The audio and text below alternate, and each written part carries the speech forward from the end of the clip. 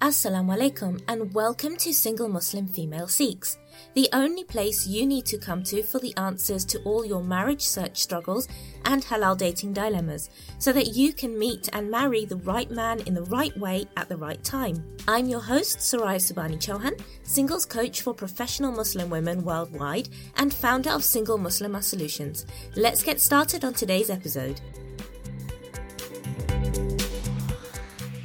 How to stay calm when everyone else is getting married and having babies. In today's episode, I'm going to be giving you 4 simple strategies to help you deal with the panic that sets in when it feels like everyone else is moving forward in their lives, getting married and having babies, while you're still trying to get past those first dates.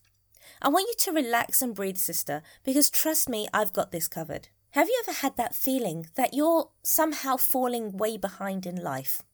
All around you, your friends, your relatives, your siblings, people younger than you are getting married, are having babies, are building their homes. And meanwhile, you're still going on coffee dates. You're still meeting men who are not sincere about marriage. You're still getting dodgy messages online from guys with profile names like Loverboy69. It feels really unfair, right?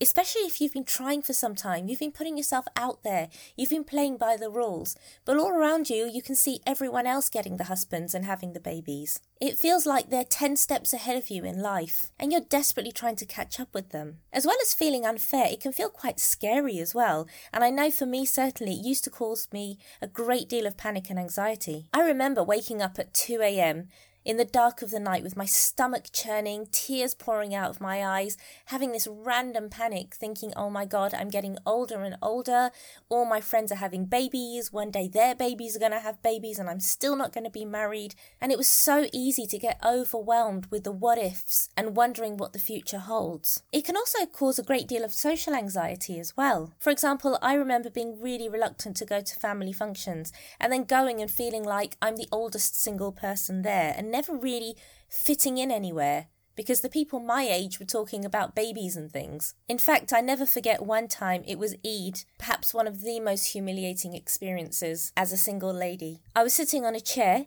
in between 2 females who had recently got married, who were my age, and they were literally ignoring me and actually speaking over the top of my head about married life and how much they're loving married life. Meanwhile, I sat in the middle, kind of crouched down, allowing them to speak over my head and allowing myself to be ignored. It was absolutely soul-crushing. I mean, it must have happened nearly 20 years ago, but I still remember it today. Now, here's why this whole thing can cause so much distress. The problem is we place a lot of pressure on our 20s. Let's think about some of the timelines and the deadlines we give ourselves. Normally we finish school by about age 18, right? If we go on to university, then we're studying for a few more years. So let's say age 21, 22, we finish studying, obviously depending on the degree you do. Some degrees are a lot longer than that. Then in your 20s, you're also expected to start a successful career in your 20s.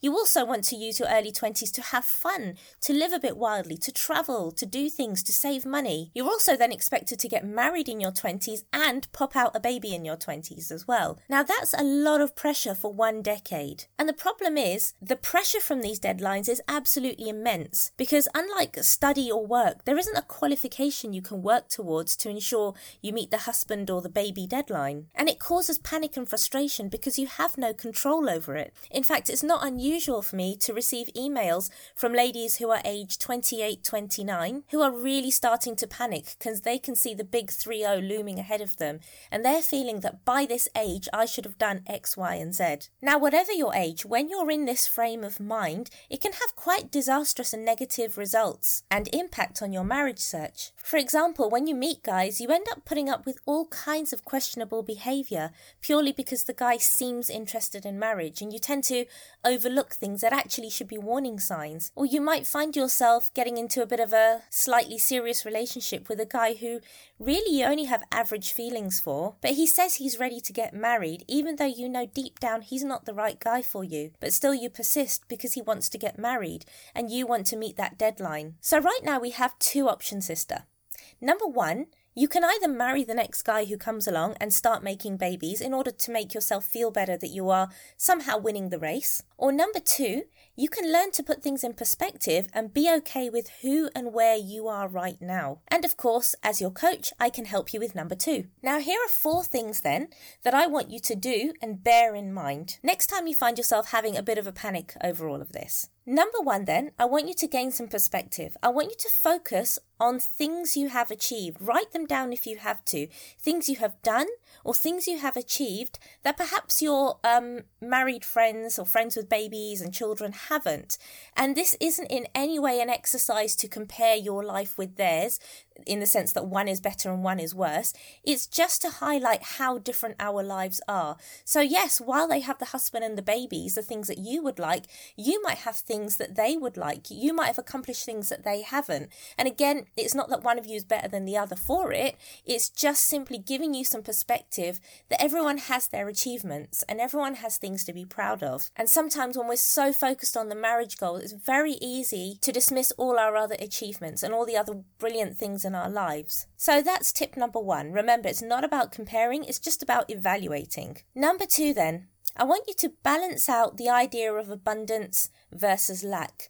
Again, when we're focused so much on this thing that we really want or we feel we should have, it's very easy to fall into a mindset of lack where we're looking at what we don't have. We're focusing on what we don't have. Now, here's what I want you to do. If you can grab a pen and a paper or remember to do this later. First of all, I'd like you to write down 1 positive and 1 negative thing about the life that you want. So we're thinking about the marriage, the babies, the home. These things are wonderful, but I want you to write down 1 positive and 1 negative thing about that kind of life. Then when you've done that, I want you to write down 1 positive and 1 negative thing about your current life as it is right now.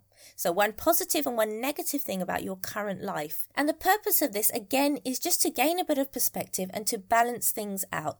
As we know, nobody's life is 100% perfect. The people who have the husbands and the babies, there is positive and negative in their life, same as in your life. And it's just to help you refocus and to understand that wherever you are, whatever you're doing at any stage in life, there's going to be positive and negative. Number 3, I want you to start expecting the unexpected.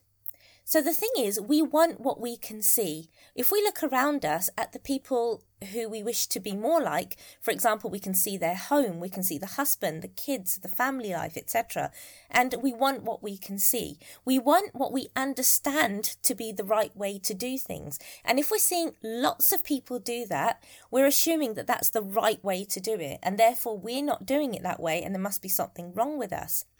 However, I want you to start expecting the unexpected and understanding that marriage doesn't look the same for everybody. So just to briefly give you some background to myself, as you probably know, I got married after the age of 30.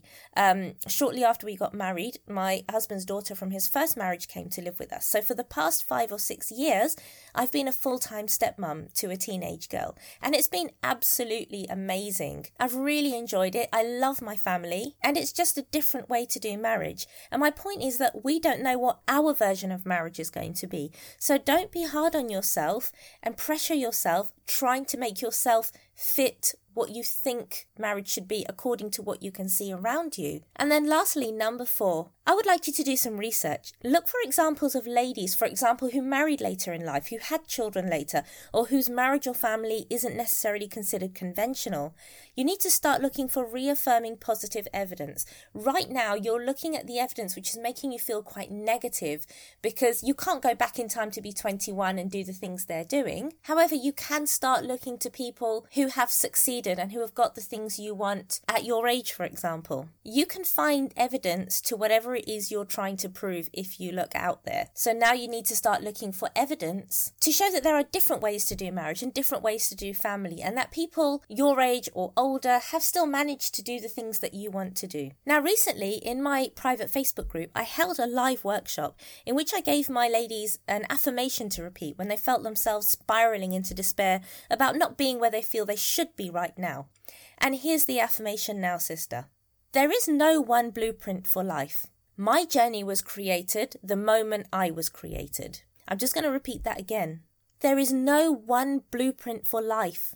My journey was created the moment I was created. And I want you to remember, sister, that you are enough exactly as you are, and your life is a rich and valid life exactly as it is. Now, if anything from today's episode has really hit home for you and you feel it's a real issue, then I definitely urge you to check out my online coaching program, the Diamond Principle Coaching Program. You can find the link in the show notes. And in this program, we really work towards helping you feel good about yourself exactly as you are right now, so that you can go out there and meet somebody with confidence, knowing that you are exactly where you are supposed to be. I look forward to having you on the coaching program.